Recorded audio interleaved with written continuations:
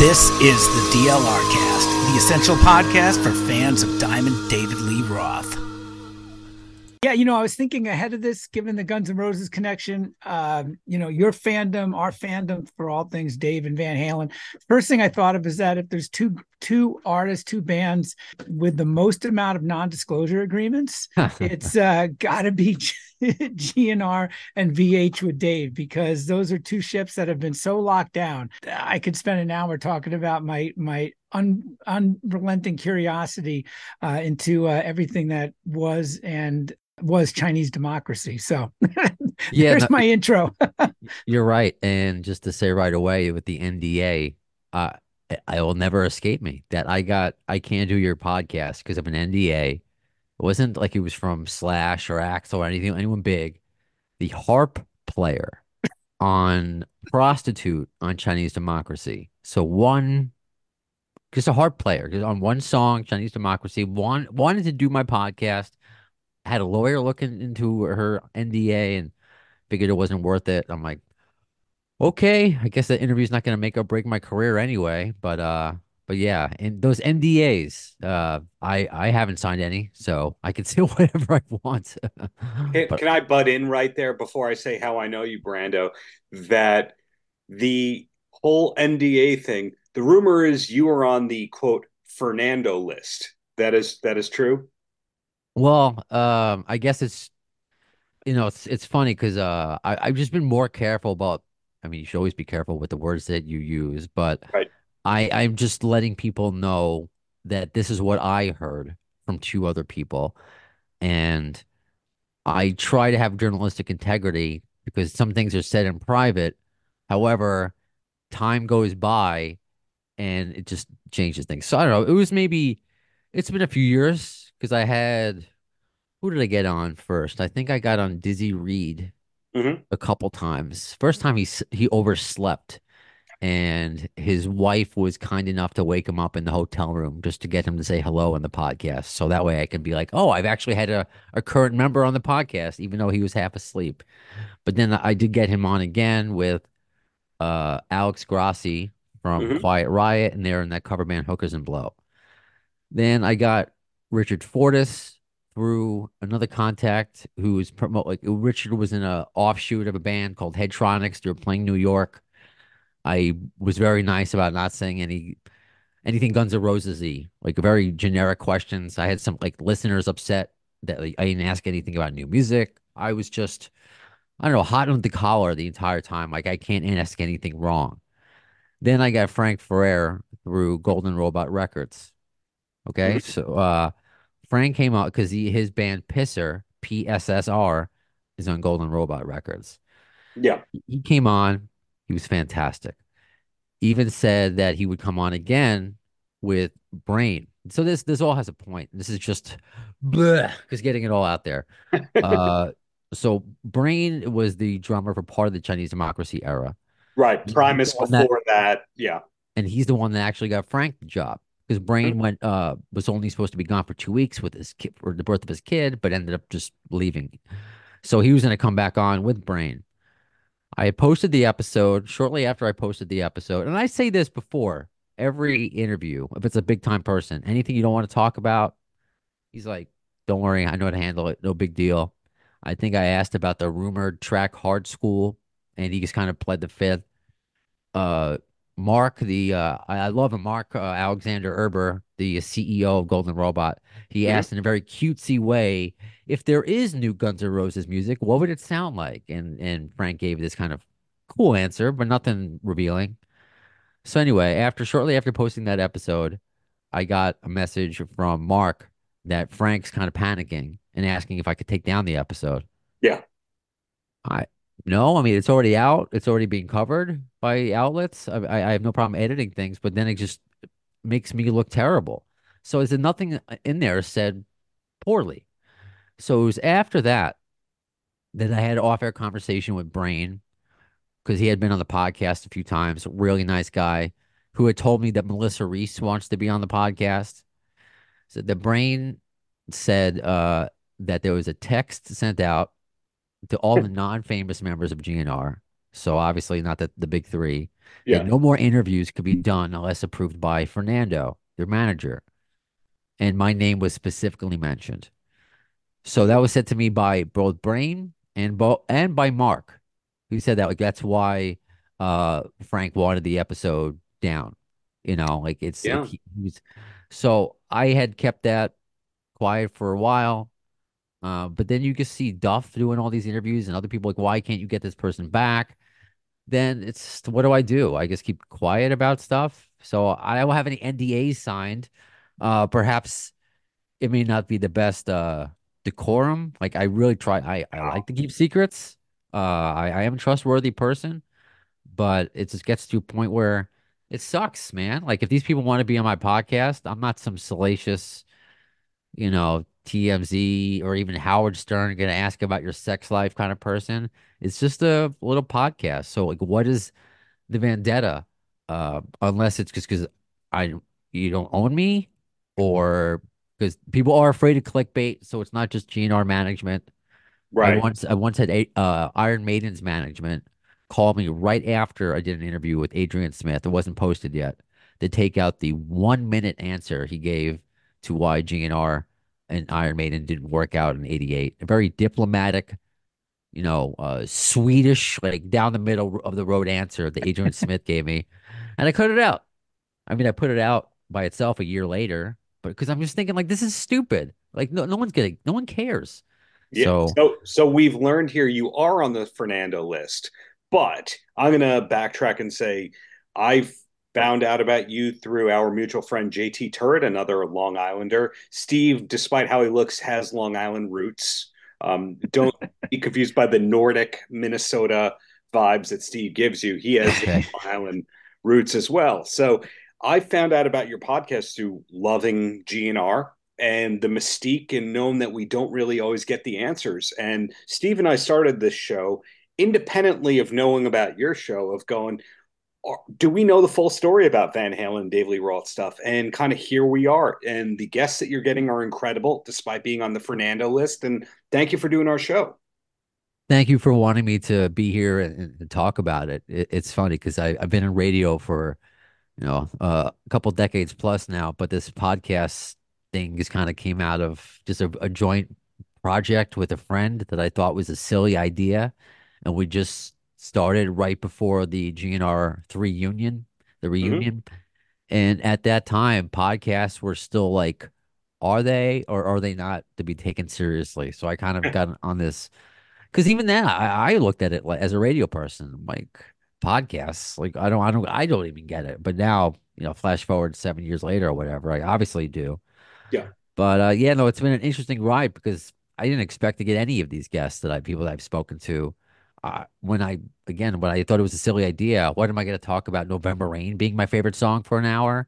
Ooh, like it's just, Guns N' Roses podcast. Oh, I like Axl. Well, oh, I like Slash better. It's what am I going to talk about? So to get guests like early on, Charlie Benanti from Anthrax, then of course Pantera now, Mm-hmm. or just I think the first one episode I usually say is where it all clicked of what it could be is just getting Dave Kushner from Velvet Revolver, just Mm-hmm. contacting him on Twitter and it being in that being interview being picked up by news outlets, by rock news outlets. So just to see that was pretty rewarding because I never got that just being on the air and radio. And it's been a great venture of just interviewing people like from Alice Cooper to Pauly Shore or or just being able to talk to people literally around the world who love Guns N' Roses and doing episodes with fans who where English is not their first language, but we all speak the language of GNR. So that's been pretty special. Now, Steve, you have a history in the publishing world, record label world. Do you have any ties to Guns N' Roses? Um, no, not necessarily. Although I can tell you, I worked for one of the Universal Music Group labels about a year or two before I actually went to Interscope when Chinese Democracy came out finally, and it was a Best Buy exclusive. And that was an interesting first day when the label folks got sales numbers, and it was. I was thinking about that at the time. And because I'm here in Minneapolis where Best Buy is based, and that was a Best Buy exclusive. And I used to call on them, and I'm trying to think back, when was that? 2000? When did it? Seven? 2006, seven? My memory fails me, but I had worked for a couple different labels under the Universal umbrella, and I used to see down the hall and hear from the folks that I'd see every day saying, next month Chinese Democracy is coming out, and then that passed, and about a year before that thing came out via Best Buy, no one was talking about it, and then all of a sudden it became this exclusive. And I know Best Buy bought a huge amount and didn't necessarily sell a huge amount, at least Yeah. initially. Yeah, that was an interesting time because for my age, I turned 40 in September. I did not experience the use your illusion, Tower Records buying at midnight craze that you heard those stories growing up. So, and it's interesting too because Best Buy just announced that they're removing all physical media and displays. So I do remember going with a friend of mine who is a huge Van Halen, David Lee Roth fan. So we would always have those discussions growing up of both of our bands being destroyed by the lead singer, so to speak. But I remember going into Best Buy and holding up, it's still behind me. I have the vinyl of Chinese Democracy over my shoulder, and I held it up in the middle of Best Buy like Rafiki holding up Simba and the Lion King. I'm like, it's here. It's in my hands. Because for years, we talk about the untold stories. I mean, just this one era of Chinese democracy is just this so many untold stories and things that I found out just on the podcast that weren't known before is quite it's fascinating. And that's not even the most successful era of the band as we were just discussing. So and that there's just not a lot known about it, but people want to know, especially all these years later with the band being active again and then putting out Chinese material with Slash and Duff. Yeah. And for the record, I do love Chinese Democracy. It was not a Yeah, disappointment to me, me not too. at all. I always love hearing and seeing how my favorite artists evolve and how their music changes and to me that was the equivalent of like a James Cameron epic movie, wildly bloated, hugely over budget, took forever to make, yet was unbelievably satisfying and enjoyable nevertheless. So yeah, I mean, it's hopefully there'll be more new music, at least an album's worth, even if albums per se, Mhm. throw the quotation marks up there, aren't hip or really a thing. Although, as we've seen, video come back. In fact, I saw something the other day that in the UK, compact discs outsold vinyl. I mean, Okay. it still for 2023. If you have a place where people can buy it, besides just one place, people will buy it. I mean, that's one of the reasons why vinyl came back. And I'm going down a big tangent here, but you can find vinyl in record stores. I mean, places that, I mean, Target basically stopped selling CDs, but with very few, but you can get a bunch of vinyl records there. Same with say like Barnes and Noble and of course indie stores. But I digress a whole bunch. What I wanted to ask you, the similarities a lot when I think of Chinese Democracy, and then there's the Irving Azoff connection, and then the secrecy around that, how long it took, and then it finally came out. I think about the complete lockdown on communication and how nobody really knew, at least on the outside, that Van Halen was making a new record with Roth. So, I mean, two completely different bands, but there's a lot of similarities there. And that's not necessarily a reach to try to figure out something to talk about. I mean, there's No, the it's not. Irving Azoff personnel and personality problems and all that. And then just the way they go about their business under wraps in this day and age still fascinates me. But no, I have to hijack the conversation here and say that Brando worked on a project that did not come out, but overlaps our eras right here. And it's not just the David Lee Roth riding in the car with Axl Rose and saying he's a golden god and that kind of thing. Brando worked on something very cool that it could still see the light of day, correct? The Doug Project? Not, it's interesting to have to do this episode today because I put it out this morning. So I was working on Doug Goldstein's autobiography. He was the former manager of GNR for 17 years, but he started out as a tour manager. And then when their first manager when they got signed to Geffen was Alan Niven. Hmm. And then when Alan got fired, uh, it I guess because there was a certain point where it was both Alan and Doug were kind of co-managing, depending upon who you ask. Because I'm grateful to also be friendly with Alan, or at least gotten to know him as well. So Doug became the manager for a long time, and as like it happens sometimes with my guests, there some sort of friendship is formed. So he asked me to work on his autobiography, and I'm like, wow, okay. I mean, that's a tall ask. I have some writing background. My radio is my trade. Broadcast journalism. I've written like a help write a self-published book about a Cape Cod family, which that probably sold like 500 copies or something several years ago, or silly little articles in Patch.com about school functions and things like that. But whatever. I'm literate. So can I do Yes. this? So I'm like, all right, as long as there isn't a timetable to get this done. His only wish was just to get it done and at a point where GNR was on tour, so he can, in theory, follow them around on tour, like wherever they're gonna be, he would be at a Barnes and Noble or something like that. I'm like, all right, sure. So the approach was kind of what we're doing now in a way, and Darren, probably how you put together your book. And by the way, Mazel Tov, it's officially out. Thank you, thank you. Yeah. That's how this all started. This the book and JT, and thanks to all that. But we're back to digressing. Back to you, Brando.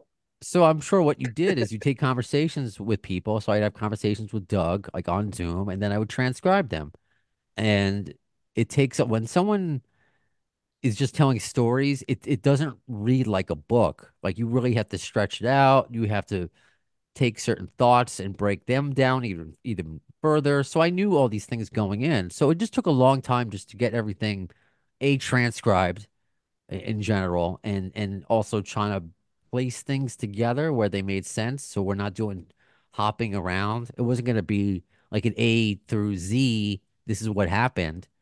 But I like how in a movie you will you'll kind of start in the future. Well, how did we get there? Let's go to the past. And then you have flashbacks and flash forwards. And I like those. I'm a fan of Lost. I've seen that show 7 times all the way through. So, but I mean, that's a lot of stories are told like that. I think that's what makes it interesting. Hmm. So, so did he. We were all game 50. Everything's gonna be 50-50. We're working on this together, spending time on this together. It gets to a point where he's like, we should go to a literary agent because we should be getting paid. I'm like, well, that's great, but we're not even near done. I mean, we're a year and a half, 2 years in. But as you know, I mean, I'll never forget when I've had Susan Holmes McKagan on, Duff's wife, and her book. It took her 9 years to write it. Hmm. It takes people years. For my real radio job, I edit a lot of interviews from a lot of authors. And that's something I hear. It's very common. Years it takes to put, unless what happened with this guy. Oh, well, if we want to get this out by next quarter, we need to have somebody professional.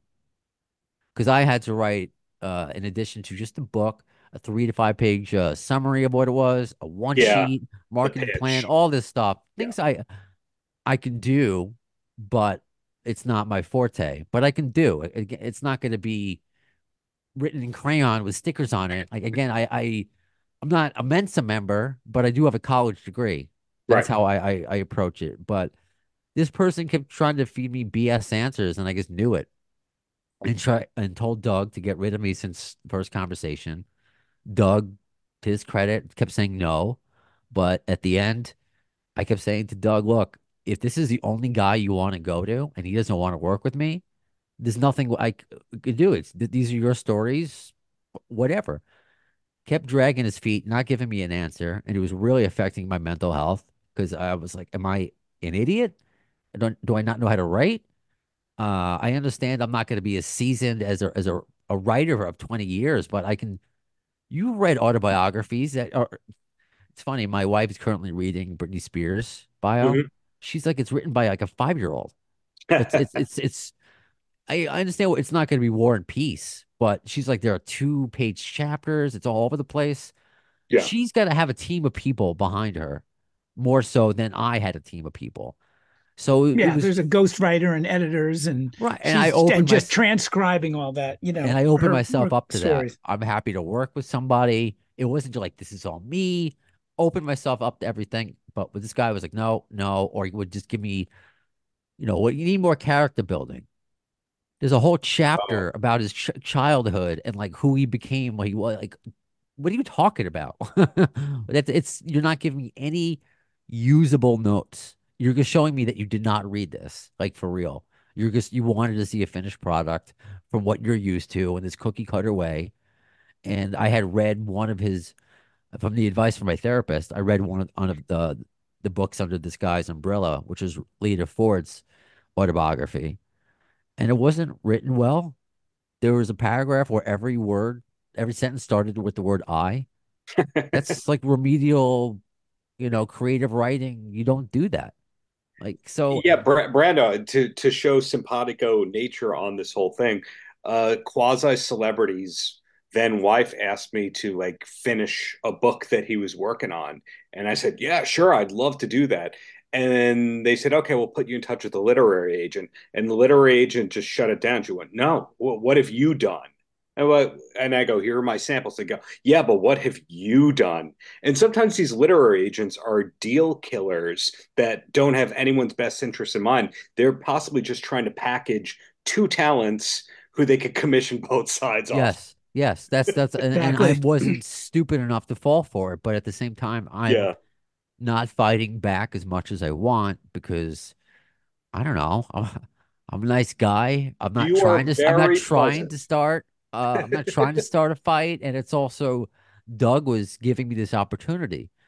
So much like with the quote unquote Fernando list, as you call it, Yeah. I've been sitting on this book for, over a year. I remember just coming to terms with it at the end of last year, at the turn of 2023, of just I got to put it behind me.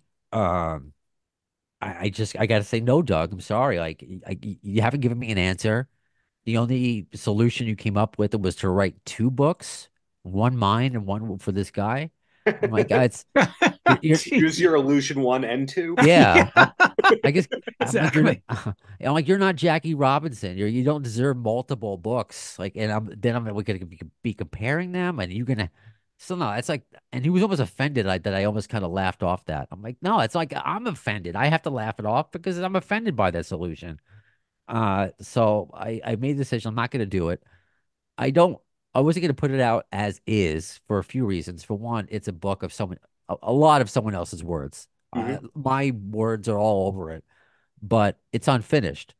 I take pride in, people seeing this and being like, well, no wonder it wasn't picked up. I want people to know it's a rough draft and there was still a lot of work to be done. Fact checking, movement of things. This was just a really rough draft of what came to be 20 chapters.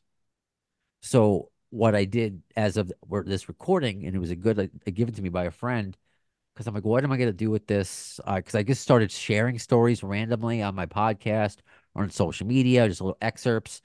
I don't know, to maybe gain some more followers or whatever, Mm-hmm. no monetary value. So I just put out on my Patreon a reading of me doing the first chapter and my thoughts. So if you sign up for my Patreon, it's like a 45-minute video of me reading one of the most, it's the first chapter, one of the most finish, I guess, probably put together chapters out of all of them, Mm-hmm. and just me talking about it, me critiquing it, and where this could have gone. And so I think I'm gonna do a series like that and put it on Patreon because I that was almost 2 years of just a lot of work where I didn't get anything, and I could have been making money elsewhere. And I don't Yeah. know. Well, I've given people like enough time to apologize or to come up with solutions, and I'm like, I can't. Unlike Guns N' Roses and unlike David Lee Roth with his John 5 album, I like to release things. I hate holding on to things. This, I will give it to you though in context, even if it's not finished. So That's the long answer to So is this you're book. on the Fernando list. The book is not happening, but people who subscribe can hear it now. Read it, hear it. Now, you told me when I was on your show a David Lee Roth, Axl Rose interaction story from the lobby. Would you mind retelling that, along with anything else that's Roth or Van Halen related? Because I'm on my toes, the tips of my toes for this. So yeah, I will just mention because that first chapter, it just like it's how I think about a book or a movie where it just like it hits you and then you don't even know what happened, then it goes back. It's when Alan Niven quote unquote fired Axl Rose in 1988 and Doug saved the day or whatever. But it goes into like the second chapter and his path towards being a security guard, which leads to Van Halen. So he went to college in I believe in Arizona, Mm-hmm. and there were a lot of acts that came through. Because he was the son of a police officer who also was like a black belt in karate and taught karate to police officers. So he knew how to fight. He knew how to be a bodyguard. So he would do legs of tours. So he did part of the 1984 tour, the Van Halen tour. So I had told you one story about because I just did the Control F where I typed in David Lee Roth and why isn't it coming up here? uh that where they both played Donington, Guns N' Roses, and David Lee Roth. And is it Oh, that I here? was think, probably the skyscraper era, 1988, I would bet. yeah. Yeah, so I'll retell the story here. So in that hotel, all the acts were kind of in the same, it was like one lounge area, right? So all the acts would see each other.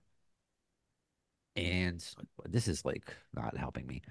I'm trying to Microsoft Word and Wasn't there a stampede at that show and some people passed away? yeah, no, there were two kids that unfortunately passed away. And because contrary to what people believe about Axl Rose, he told people like to back up, to slow down.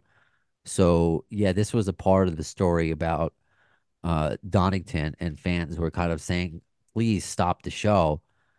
GNR wanted to stop the show. Doug said that we could even come back out and do an acoustic set, but the promoters at the time didn't think anybody would die, said no, let's just keep going. And it was just a perfect storm and everyone and two kids passed away. So this is in relation to that, so I found it. Axel was despondent over what had happened. We're sitting in the hotel lounge bar where he spots David Lee Roth. Reminder, all acts are in the same hotel. Axel knew I worked with Dave, and he knew he had been doing this a lot longer than him. So Axel wanted Dave's advice.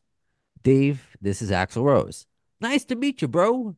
That's my David Lee Roth impersonation. Yeah. Axel goes, hey, I gotta ask a question, man. I don't know how I'm gonna sleep. What do you do in situations like this? Hey, come on, bro. This is the fucking UK. Dude, people die of these fucking soccer games every time they fucking have one. Lighten up. You're a fucking asshole. And then Axel walked off. So that was the short little story I gave you before. Uh, God. th this one you might appreciate and why Doug had to like stop being a bodyguard for a while. Because okay, so this was at I think this was on the Eat 'em and Smile tour. Because when Dave went solo, uh, he decided to go with Dave, and he became really friendly with Steve Vai. Mm-hmm. So he goes, oh, because he alludes to like every night. Uh, he goes, Van Halen was going to put on the same show every fucking night, particularly Dave. Well, look at all the people here tonight. Yeah. It's the same thing every night. We used to make fun of it. Look at all the people here tonight. I'm gonna fuck your girlfriend. The same Yeah. raps every night. So one time, I guess Dave actually did sleep with this guy's girlfriend. So, uh, this massive, he's like, however, fights, threats, or otherwise, would have to take a back seat for a while, as would any real physical activity. I made it about halfway through the tour until we were in Seattle when I went down. This massive wall of a man, 6'5", is out for blood. Dave slept with his wife on the 84 tour. I'm gonna fuck your girlfriend. Guess DLR was serious with his raps. Now this man tank is after Dave since he's back in town. Dave says he didn't know she was married. Girlfriends were okay. Didn't matter. This guy was going to kill David Lee Roth. He busted through the back door of the arena, knocking over five security guys. The only obstacle stopping him was from Dave's dressing. From Dave's dress. I'm getting excited, so I'm reading too fast. From Dave's dressing room is me. I see him coming, but he doesn't see me hiding around the corridor wall. As soon as he tries to dash forward toward the door, I spun around to him, grabbing his testicles and throat, spun again, this time slamming him into a stone wall, knocked him out cold. As I'm standing over him, I felt a pop in my back. Quickly forgot about it as I didn't really as it really didn't hurt at the time, so I ignored. The focus was getting this guy arrested, which happened. They cuffed and took him away. So basically, I mean, it goes on to say how Doug blew his back out from that, from saving David Lee Roth from a raging ex-husband or a raging husband. So that was what, because I have these nice stories, and again, it's fun to tell in little droplets, but I don't know. I gotta start paying for Baby Brownstone's hard school fund somehow. So like a little, you like that little donations here and there on my Patreon is, I don't know, it doesn't hurt anybody, I think. Well, to pause it before I let Steve talk for a change, the tie-in between Van Halen and Guns N' Roses about sharing, a security guard for Van Halen ultimately becoming the manager of Guns N' Roses. I don't think that people draw that connection. Steve, I didn't know that. Did you? I did not know that, not at all. So I'm sitting here with bated breath, hearing where this story's going. No, but I had no idea. Yeah, he was just security at the time and for Van Halen, and I believe when he got hired for David Lee Roth, he was director of security. No, I think that was actually when he got hired by Air Supply. And believe, yeah, Air Supply, that he was the director of security. Like, what's going to happen at one of those shows? Like, However, there's a nice interaction. He gets in the face of the boxer Hector Macho Camacho. You oh remember yeah, that? Remember him? So I don't know. They were at some fight, Russell Hitchcock and Doug Goldstein, and Doug speaks Spanish, so he heard Hector Camacho calling Russell Hitchcock gay. His face, like, well, don't Isn't, talk about my singer like that. So I, it's a little I have to stories here and rudely there. interrupt. Is that the second Guns N' Roses manager who worked for Air Supply first? There was a guy in the mid 2000s who, from Long Island, I forget his name, and he was kind of an assistant for Axel that was really Craig, handling is that things. Craig Duswalt? Yes. Didn't he work for Air Supply first? I'm not sure of that. I did not read his book as he won't come on my podcast, so I have no desire to read it. Oh, so yeah, Fernando got to him too. Got it. Oh, I mean, probably that being said, because I don't want to. That's what I was. I felt like I was being really good for a while, Yeah. and some fans thought I was kind of being almost an apologist. I don't know what it's like to be a manager of the biggest band in the world for one of the biggest, personalities, Axel. Yeah, I'm sure it makes a lot of sense for David Lee Roth's manager and a lot of these big corporations to just shut. I know the corporations at this point, just to shut it down, to not talk. But there's got to be some level of communication so things don't get misinterpreted. When they do get misinterpreted, I mean, you do your best. So I don't know if this is Fernando, if it's a team, because I've never spoken a word to the guy. So it's hard for me to, like, if I had a bad interaction with him, like I didn't like my interaction with the guy from the marketing agency who just was no support, even though yeah, I got you. Yeah, I'm really, next time I really want to say, let's go forward with this. So yeah, like trying to give me deadlines and shit while like my wife is pregnant and like I have two jobs already. Pay me and you can give me deadlines. Then I could start saying stuff. But I don't know Fernando. And even with the lawsuit against him, while I believe the photographer right now, I have an open like whatever the court decides. I don't know the guy. It just sucks. I tried saying, hey, do you want to come on my podcast so people fans will know your personality kind of thing. So I kind of want to be out there and not just be I don't know, an angry talking head because the actual talking head doesn't talk to me. I said talk too much there. Sometimes it is better to write a book so because I can correct all my poor speech. Makes sense because I'm on radio. See them all. I get it. So over to all you, twisted. Steve. So yeah, I don't You're know, because tagged in, I Steve. want everything in the right context, because I think because there is part of me that feels that word gets back to people like, oh, Brando is this, he's saying bad things about you. I'm like, I don't think I really have. No, I'm just not the sycophant. I'm just not one of those people. So yeah, that was a long answer to a question you didn't ask. So there you go. your turn, Steve. I was going to ask a little bit more on that Irving Azov connection because I completely forgot, or at least I completely forgot that Axel fired Azov, and I can't remember when that was because there was the at least the rumors, the possibility of some mega stadium tour, and my we're obsessed with timelines over here at the DLR cast very often, and yet the irony is that my memory just completely falls apart sometimes, and what may have been 2 years ago was actually 6 years ago, and I can't remember shit. But I don't know if you could shed some light on that. Well, I'm going through my file right now, just typing in Irving into the control C because I know I there thought are it some. was 2010-ish because Axel went through like a steady stream of steady stream of managers before and after Irving. There was Randy Miller for a while. That There was was a like f- there was a few, but Mark. Irving wanted what everyone else wanted. What Axel didn't want was Yeah. a reunion. Irving, that's what he pushed for, and Doug didn't push for that. Other people would push for it, and they just at that it's crazy to look at now. Excuse me, considering what's happened, but it's Irving was pushing for that. But I guess that would be because Chinese eventually came out in 2008, and Doug left in 2004. So it's if that helps at all with Yeah, your timeline. yeah. I was just curious because 2010, at least on the in the Van Halen world, I mean that was 2 years before A Different Kind of Truth came out.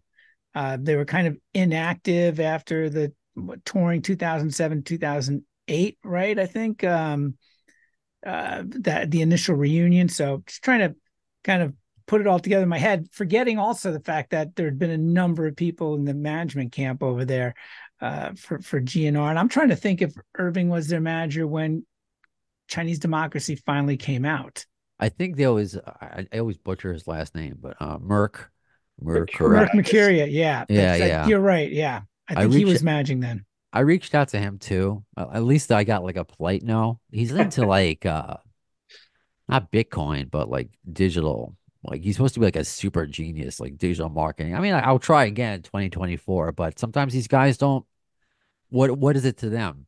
Like Oh, some Yeah, people Merck love it. doesn't want to talk to anybody right now. If you follow all those catalog acquisitions that he's been part of yeah, and the related lawsuits, that he's on a different stratosphere playing field than we are, unfortunately. Yeah, yeah, I get it, but I mean, I try, and that's something else I always want to get across. If someone says no, I'm like, that's okay, but Yeah. it's when knowing that Melissa Reese wants to come on, or Frank had a great time and you stressed him out, knowing that Brain, look, I'll say this, like, and I'll say this and to show both sides to show that I'm not just one sided with it. Brain, this was in 2019, came Mhm. on my podcast and was talking about, he got questions from fans about like the remixes and some unreleased songs, one of which was The General, which is now released. But he told me that Beta was like frantically calling him while he was in a session, and he thought like it was some big emergency. And she's like, "What is this article about? You talk about new Guns N' Roses music? That's just like the clickbait what they chose to write." And he's like, "No, I'm just having a conversation with my buddy." And you could see it was no fault of mine. He wasn't upset at me, but that he was just stressed out about it because he was made to be stressed out about it. Yeah. And also, that was told to me by someone who runs a forum that I posted something like just a clip of. I think it was this, and since then I posted it a million times, so I don't care. Because again, talk to me directly. Don't go through mediums like I don't exist. This one of my favorite guests that I got through Doug. That's the sad part of it, that I got great guests through him. Oh, and it's so funny when the book was done, he's like, "I want to come back on and talk about my latest venture." I'm like, "But we got to talk about the book." Why? Why do we have to talk about the book? Because what are you talking about? Like, I can't. This is Is that what your audience wants to hear? Yeah, this is a fluid conversation. You wanted to use my platform to promote the book. So he's like, "Oh, I didn't know not doing the book anymore would mean this." So I'm like, I don't even know what to say to that. So anyway, Doug helped me get book the Use Your Illusion chiropractor, Dr. Stephen Thaxton. Great guy. He also worked for Bon Jovi. So he was on tour with GNR, entire Use Your Illusion. Yeah. Tells this great story about when the band was in Colombia and a riot breaks out. And one of the guards, the Colombian guards, comes into, I guess, the dressing room. He's got a big gash on his head. And Axel's sister, Amy, is a nurse or was a nurse. I don't know Wow. her. So, and apparently a great beauty too. Doug had a big crush on her. So, uh, so it Amy didn't have her equipment with her because she's just there as a part of the family. Hmm. She would actually do charitable stuff for GNR while they were on tour. If anybody wanted, like a charity wanted to sponsor that leg of the tour, that show, they would work with Amy Bailey. Uh, so then she asked the chiropractor, "Do you have any lidocaine? Do you have anything to numb this his wounds so I could sew it up? I'll find a sewing kit." No, I don't. I'm all out. She's like, "You know what? I'm gonna go find some cocaine." And they're in Colombia with Guns N' Roses. She leaves. She comes back. No cocaine. With I guess a sad face. Couldn't find any to numb it. Doug's joke is that she didn't ask the right band members, but she couldn't find any cocaine. So just I don't know, poured whiskey on it. Just a tough soldier just got stitches, not numb. But then I got a message from a mutual friend of Beta that I shouldn't be telling these stories shouldn't be out there. And I'm like, this is a fantastic story. This shows her in the best possible light. Like, Yeah. I don't understand. If is this a traumatic thing for her to relive? Like, tell me, please. No, nothing, nothing. So I've made that like a YouTube short and a TikTok video with pictures, and so that story is out there. But again, just like stressing out my guests, stressing out people who support me. That's something I've gotten. But then on the flip side, I recently had a guest. Excuse me. I've had a guest. I'm not used to talking this much, I think.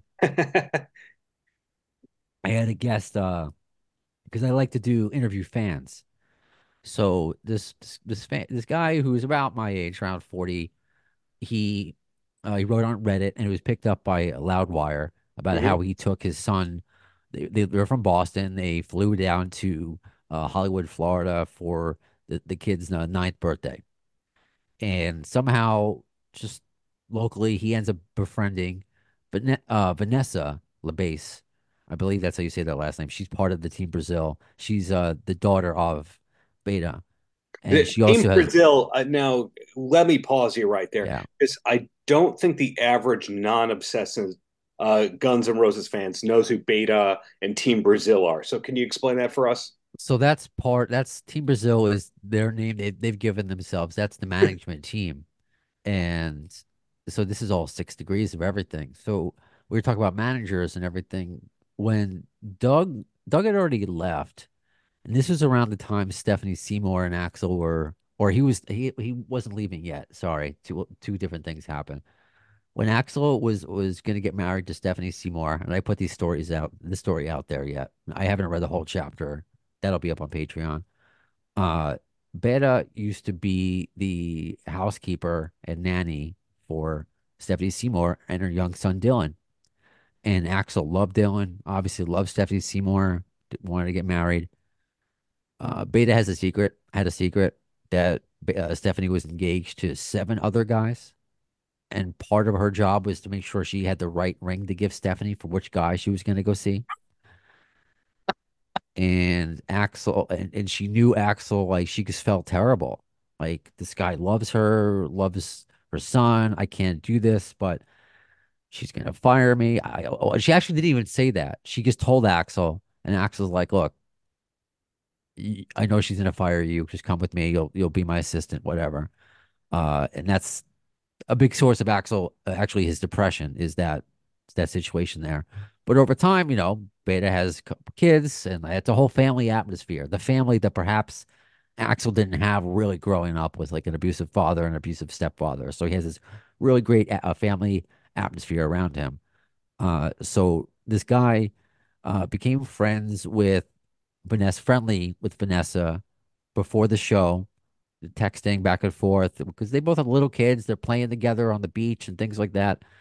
And during the show, they made an agreement that they would bring Cooper, this 9-year-old, up on stage to watch some of the show. So I have the video on YouTube. It's on my Facebook. The big giant security guard Geo, the one who sometimes manhandles Rick Dunsford. If that, I don't know if that's another name people know. There was a Oh, Rolling Stone article about him. He was in TMZ. He was the one banned from Guns N' Roses concerts for allegedly leaking some Chinese democracy stuff, even though oh, it was a team of people. Rick only bought it. He didn't sell it. That's a whole other story. This is what I mean. This is how I have 7 years worth of material. Uh, so you it's you have gotten even more sidebarish than me at my worst, and I love that about you, Brando. So thank you. because it's impossible. I know it's so hard. This is why I can't do an episode. Like I just did one by myself, and I need somebody to Yeah, help me bring me back because everything does have a sidebar. Otherwise, you're not getting the full context of everything.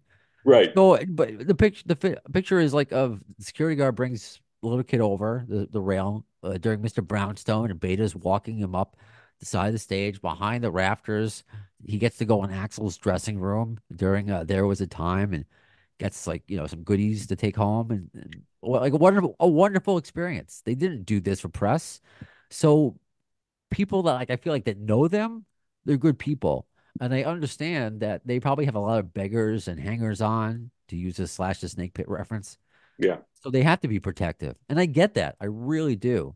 But there's got to be some sort of professional, I don't know, back and forth sometimes with your fans, because GNR fans are just so frustrated. And I try to be the voice of frustration for people, but at the same time, I want to be the voice of reality and being like, because just like at my low level of working in radio, there's so much more that goes on behind the scenes than what you think, what you hear.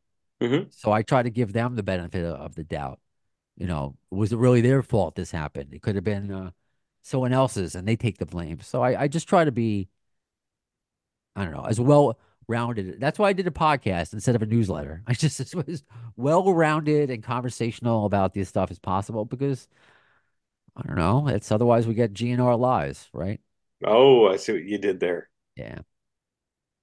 So so anyway, you're muted. Steve, I think you're muted. Yeah. Yeah, that's all right. I was talking too much. You had to mute. No, that's okay. I had a dog starting to get antsy in the background there, feeding time. But you mentioned frustration. If there's one common denominator between both groups of fans, it's frustration with the bands they love and all the ancillary drama, lack of information, things that should happen but don't, things that did happen you wish didn't, and on and on and on. I mean, you know, we all try to dig really deep. I'm certainly impressed by the fact that you got, you're digging into these lawsuits now with a law firm about this. I mean, this Yeah, is stuff that ordinarily what you do, what we try to do, no one ever finds out. And it's not necessarily about digging dirt. It's the fact that, there's people that are, we're passionate about this stuff. And it's the crazy irony is that at a time when you have more access than ever before, thanks to the social media and the internet, sometimes things are just so far out of reach so often, especially with these two bands. no, I completely agree with you. And sorry, I just smiled at my little son. I can't wait to take him to. Well, he kind of talks like David Lee Roth now. How many baby did bop? I believe it. That was pretty good. Yeah. So this is the way I approach things in a journalistic way, not to sound too pompous, but just it's just I took journalism in high school. It's just the way my brain is trained to think. Uh, that there's this elephant in the room where you have this lawsuit that's making it's not like it's just on Blabbermouth or alternativenation.net, like a site that some people be being like, oh, that's clickbait. No, it's on Rolling Stone. It's places, and you have to be defensive as a Guns N' Roses fan in a bit because people think certain things about Axl. that I don't believe are always true because you hear he's an asshole, tirades. I really hear nothing but nice things about from people that know him that don't even work with him now that Yeah, would have the no. to rudely interrupt you, the David Wild story about Axel's Halloween parties for the underprivileged children, where he's wearing the adult-sized pig costume. That is just great on so many levels. Axel has an adult-sized pig costume, and he's doing charity work. Yeah, I think he's been it was an adult sized corn. I think that photo is floating around when he's in like this giant piece of corn. But Axel Rose dresses a giant piece of corn. That one I have not heard. well, I think that Steve, photo exists. Look for it. Steve, have you heard of Axel Rose dressed as a giant piece of corn? No, and that's going to really mess up my search history after this podcast. That's all I'm going to say. No, I have not. I have not heard that. But those are the little things like that. But little things though, but to take the serious nature of some of these things that come out, because I'm grateful that I don't have a dude bro podcast where I have a lot of women that listen to me and follow me. And this is a serious thing to them on both Axel's front and Fernando's front. And I am unlike most talking heads where you listen to my opinion. I'm Mm-hmm. kind of a platform where I'm like, we're not here to say guilty or not guilty. I'm here as a fan, a semi-educated fan, to talk to a lawyer who really did a fantastic job, who in researching what he needed to research to have a because it's not his case. I wasn't paying him for his time like lawyers get Mm-hmm. to have a reasonable discussion about what is happening and just go through our thoughts as fans. Because what would we do? David Lee Roth, all these guys had didn't it come out that David Lee Roth had like had a fuck room? And who told that story recently? Was that Don Dokken? Yeah, yeah. I think that, yeah, I mean, Roth It had was a a lot of lawsuits in the late 90s, which were mostly dismissed or settled out of court. So the only great Roth lawsuit worth looking into is his stalker that talked about his mind control strategies, and she was suing him and Google and uh, hundreds of defendants, and that one's great. You can find that one on Pacer or whatever LexisNexis equivalent you use for that. But fortunately, Roth has stayed out of the courts over the years and just gone. You got a problem with me? Let's work it out. Sure, and I know it's not apples to apples with Axl Rose, but there are certain things you just want to talk about as Yeah. it's not just a frilly show. I don't want to do that. I'm going to talk about it, and because what if he was guilty, and how would the podcast be over? Would I approach it differently? I would approach it differently because Axel's not my dad. I don't need to change my life because of it. I can still but I'm That's not. I don't need to have that t-shirt. conversation because it's not a. Axel is not my dad. I know. That's a t-shirt for your show. Yeah, that's what you should get out of this entire conversation. But I'm Axel's not your dad. but it's just to have an educated fan conversation about it, and I wasn't sure how it would be received, and I'm really grateful to have kind of I don't have the largest fan base in the world, but I just have a really intelligent fan base that gets what I'm trying to do, the conversations I'm trying to have, and yeah, that's pretty much it because it's all the 6 degrees of GNR bacon that I use, where we could talk about a song that's like let's just be fans, or let's talk about a lawsuit that's like a little bit more serious because these things happen. That's Guns N' Roses. It's part of the lore, the sex, drugs, and rock and roll. And it's funny within Doug's book, he's like the sex wasn't as much as people would think because they all had girlfriends or wives. It wasn't as bad as other bands, but these I don't want to have my head in the sand because the conversation needs to happen about the song "One in a Million," right? So I've had that conversation with multiple African American guests that know or knew Axl. So whenever someone that story comes out about Axl Rose, and then people are like, oh, he's a rapist and a racist. Well, no and no. And at least I can now show them video clips of like, hey, this is Tracy and Roberta from Use Your Illusion, both black, and Ernie C from Body Count, Yeah. black, and they all say Axl is not that guy. And Saul However, Hudson. is half. I mean, Yes. but there's another conversation Yes. that could you say is it still appropriate to use? Like he's not a racist, but in his work of art, does it? I like how Tracy Amos put it. It lacks the sensitivity to perhaps some of your audience, and so that's a conversation to have, and that's great. I think GNR was always an intelligent band, and one of the reasons why I gravitated towards them. But it's funny, out of all the things that we've spoken about, the parallels, the biggest parallel I always thought with Van Halen and Guns N' Roses is who has the best hard rock debut album of all time. Oh, I mean, that's a great parallel. And you can, you're hard pressed to think of anybody else than those two, really. yeah, I Boston. mean, I was gonna say yeah, Boston, Okay, but well, maybe that.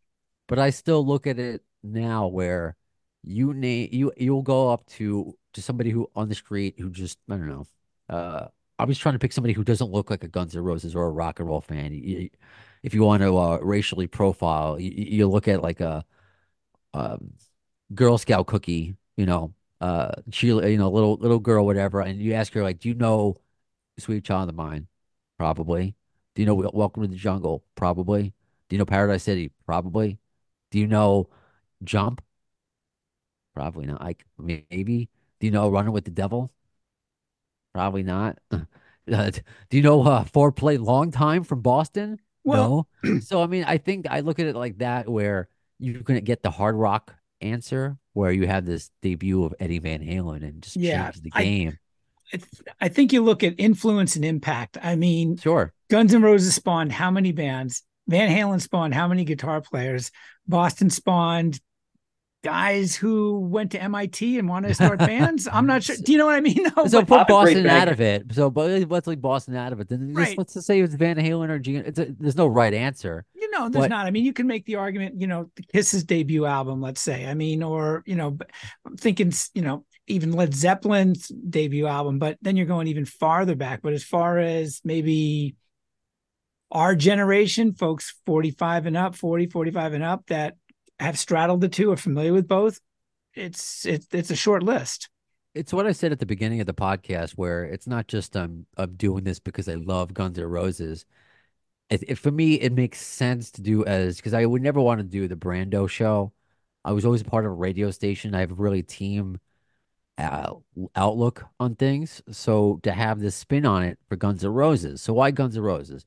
So it's not a generic rock show, which there's a million of those.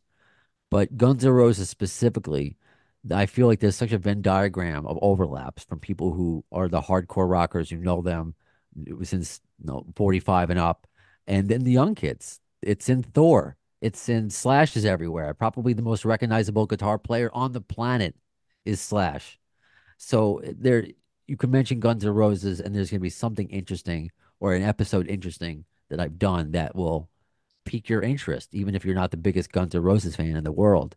And that's why, again, I can have a legal conversation, talk litigation, or I can just be silly or have talk to the animators of Looney Tunes or the writers of Looney Tunes and Scooby Doo and talk to them about working with Axl Rose and these light-hearted conversations.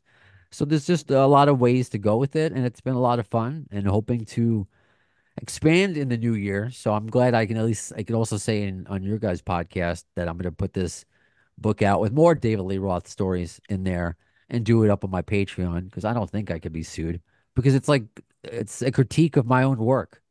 I'm not giving out copies to sell. This is my own work. For a price of a cup of coffee, is that what they say? You Yeah. can make a donation. And look at it as a donation of over 400 episodes and counting. And I have a baby in the background who's co-hosted a few episodes. So who knows? Maybe he'll say his first word on the air soon. So, so big picture, kind of expansive, uh, as big picture is kind of expansive. Where, and you're a fan of an active band that still exists. I mean, what are you hearing? What do you know? What are you feeling as far as Guns N' Roses in 2024 and beyond? This lineup, new music, more touring. I mean, they've done a phenomenal job. I don't want to say the word. I don't want to say the word milking, but they have really, they haven't overplayed places. They've done a great job catering to a massive fan base that's still discovering them with, I'm sure, plenty of places that they could play for the first time, or again the second or third time, or first time in many many years. It's true. Because I love doing the fan obsession, the fan review episodes for people who haven't seen them in years. They haven't been to their country in years, and these tours that have been going on. It's just think about it, that they didn't know how long this was going to last, and that was the joke. Like this to reunion is going to blow up before it even got going, and here we are, 7 years later, 2016 to 2023. It's amazing. So Slash, they haven't said much, but what Slash has said has kind of come to fruition so far about certain things, about releasing singles and the Use Your Illusion announcement of the deluxe box set, which came out a year late, but I'm sure COVID screwed everything up with all the delays and the vinyl pressing factories and all that stuff. So I'm hoping, and which they should, they just take a complete break this year because Slash is going to be on tour with Miles Kennedy and the Right. Conspirators, and Duff has his solo album and doing shows with that. I would like to think because that's what Slash alluded to in one of these interviews he's done over the past couple years is that they will, after the tour is over, they will go and they will get in a room and start working on all new material, and that is what people really want. And that's it because that's what I want. I'm glad that these Chinese songs are coming out, but I just wish they came out the way they were supposed to because Yeah, a I lot of agree. these new things, especially with this last one, the General, I would have a completely different perspective on it if it came out in 2008 in between two songs. Because right now, out of place, it sounds out of place. It takes so much of a chance. It's such a departure from a lot of different vocally. It just sounds like a Frankenstein. But Yeah, if you put it within the rest of the monsters, rest of the Frankensteins and Chinese democracy, it's like buying an album and you would listen. It's the journey of it, and that's a lost art. So yeah, who knows if this has just been like little breadcrumbs to kind of feed us until we get all new. But I'm hoping that we get all these singles on an album, plus more. Because there was a video that came out from Tom Mayhew, their stage manager of 30 plus years, from one of their VIP tours, that there's stuff from Appetite left over. So it's in typical Guns fashion. There's a lot of questions answered, but there's even more being asked. But it's fun. They're not a boring band by even when nothing's going on. They're not boring. And I just think with the tours, the 3.5 hours, I'll just say this. I feel like Axel's been trying to cram in all those missed years and just hitting every place he can, singing as long making. as he can, missing like what, one or two shows because of illness. Like he's just making up for lost time. I was And that was kudos just to the him. that was just the phrase I was thinking of, making up for lost time. And I was just thinking back. One, I've been so impressed, and I will tell you this: I regrettably, the times that I've been in the cities where they have been coming through, well, particularly where I live in Minneapolis, I wasn't able to see them for whatever reason. I wasn't there, was not able to.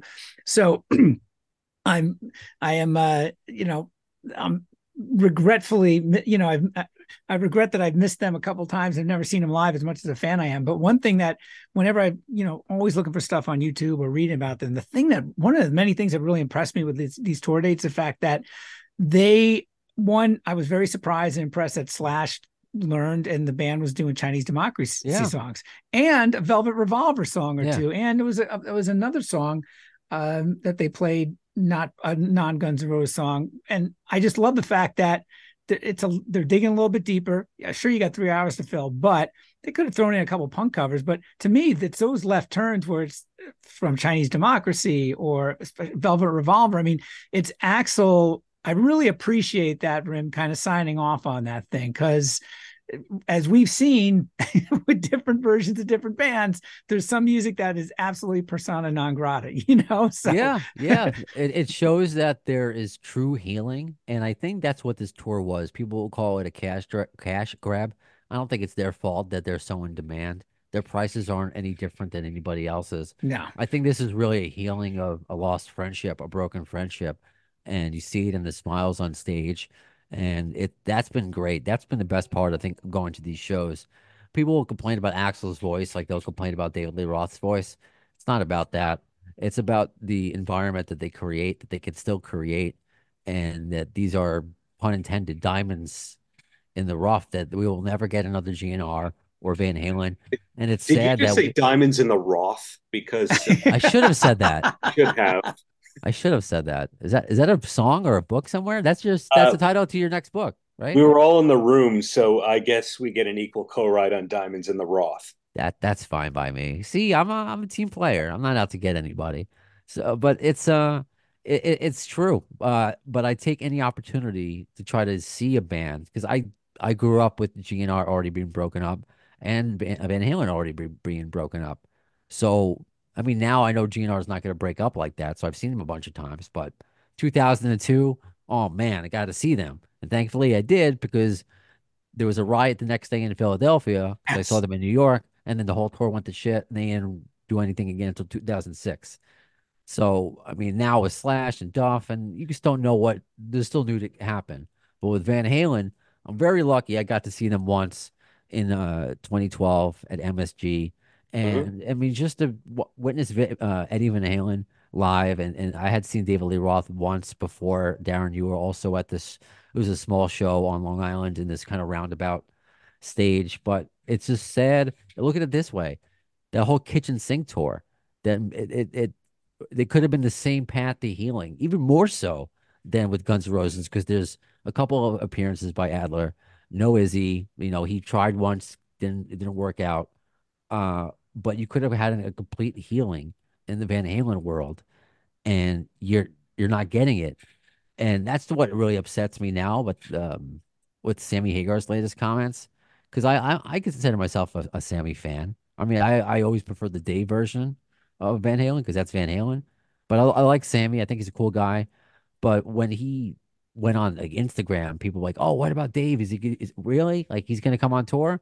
And he just shoots it down. He shits on Dave. It's like, come on, man. Like, why would you swing that little carrot in front of the fans that we can get some sort of healing and then just take it away from us? There's no need for that. So Axel and Slash aren't doing that.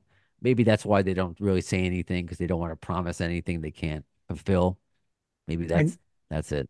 I need one editorial correction here. I did see Guns N' Roses once, not this lineup. I saw them with whatever lineup that was with Buckethead and Tommy Stinson, Mhm. and I remember unfortunately they had to paper that show, and here in Minneapolis, and no surprise. I mean, Axel went on really really late, but I actually loved the show, even though even though I spent a lot of time just staring at Buckethead, going, "What the fuck? How in the world?" I know. And I That's I the big. That's one of the biggest curveballs ever thrown by Axel. That one, even I love Bucket. discounting whether or not he had a chicken coop in the studio and was really into porn. That's all I know when I read the extensive, huge Wikipedia entry on Chinese democracy. So and I became a Buckethead fan. I had no idea who he was, and I'm like, this guy is nuts. And I love the way he plays. I love the sound. I've seen him in concert a couple times, and I love this whole. It's kind of being a fan of a sports team. I'm a Yankees fan. I might love the team I grew up with more, the 96 and 90s championships, but I'm always going to root for them. I'm always going to Yeah. root for Guns N' Roses. Same thing with Van Halen. I know sometimes it can get a little hairy with personalities and what they say, but at the end of the day, it's the music. That's what matters. And as long as we can continue celebrating the music of GNR and Van Halen, there's always going to be stuff to talk about. Rather than trying to top that, because that was an excellent conclusion, Brando. I was going to talk about how much I loved Buckethead's nunchuck solos that he would do, which you Yeah. can still see at the Rock in Rio performance, because it's such a relief to not have to sit through an 8-minute shred guitar solo live and just watch a nunchuck breakdancing, passing electric current thing. I'm a big Buckethead guy. I don't know if I put that out there very often, but I'm also a big Brando guy. So I Thank mean, you. thank But you for doing the DLR cast equivalent. If I don't know if that's undercutting what you do, That might be selling you too short. Thank you for exceeding what the DLR cast does for Van Halen and Uh, Dave with GNR and putting out that great content and featuring side people and auxiliary characters. It's fantastic. Steve, do you want to keep the compliments going before we let Brando go? Well, in doing a little research for this, I saw your list of guests, and I was both extremely impressed as a fan and as a podcaster, and also extremely jealous as both a fan and a podcaster. I mean, just the depth and breadth of guests you've had there, and even just in the Guns N' Roses orbit, like Matt Sorum, Richard Fortus, Tommy Stinson. I mean, we talk about NDAs and all that, but you got some great folks there that are Guns N' Roses in the orbit or adjacent, or and I love it. I'm very impressed. Great job, man. Thank you. I'm lucky because I work for my real radio job, iHeartRadio, Premier Radio Networks, where I'm a producer. And now this is my own thing, but they support me doing this because I'm using their equipment right now to talk to you. It's because they work from home.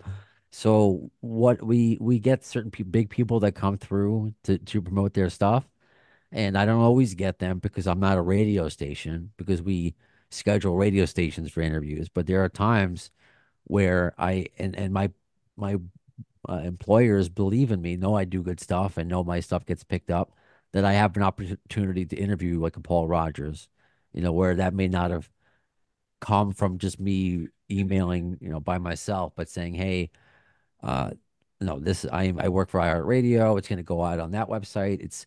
I'm also on Q1043.com, the classic rock station in New York City.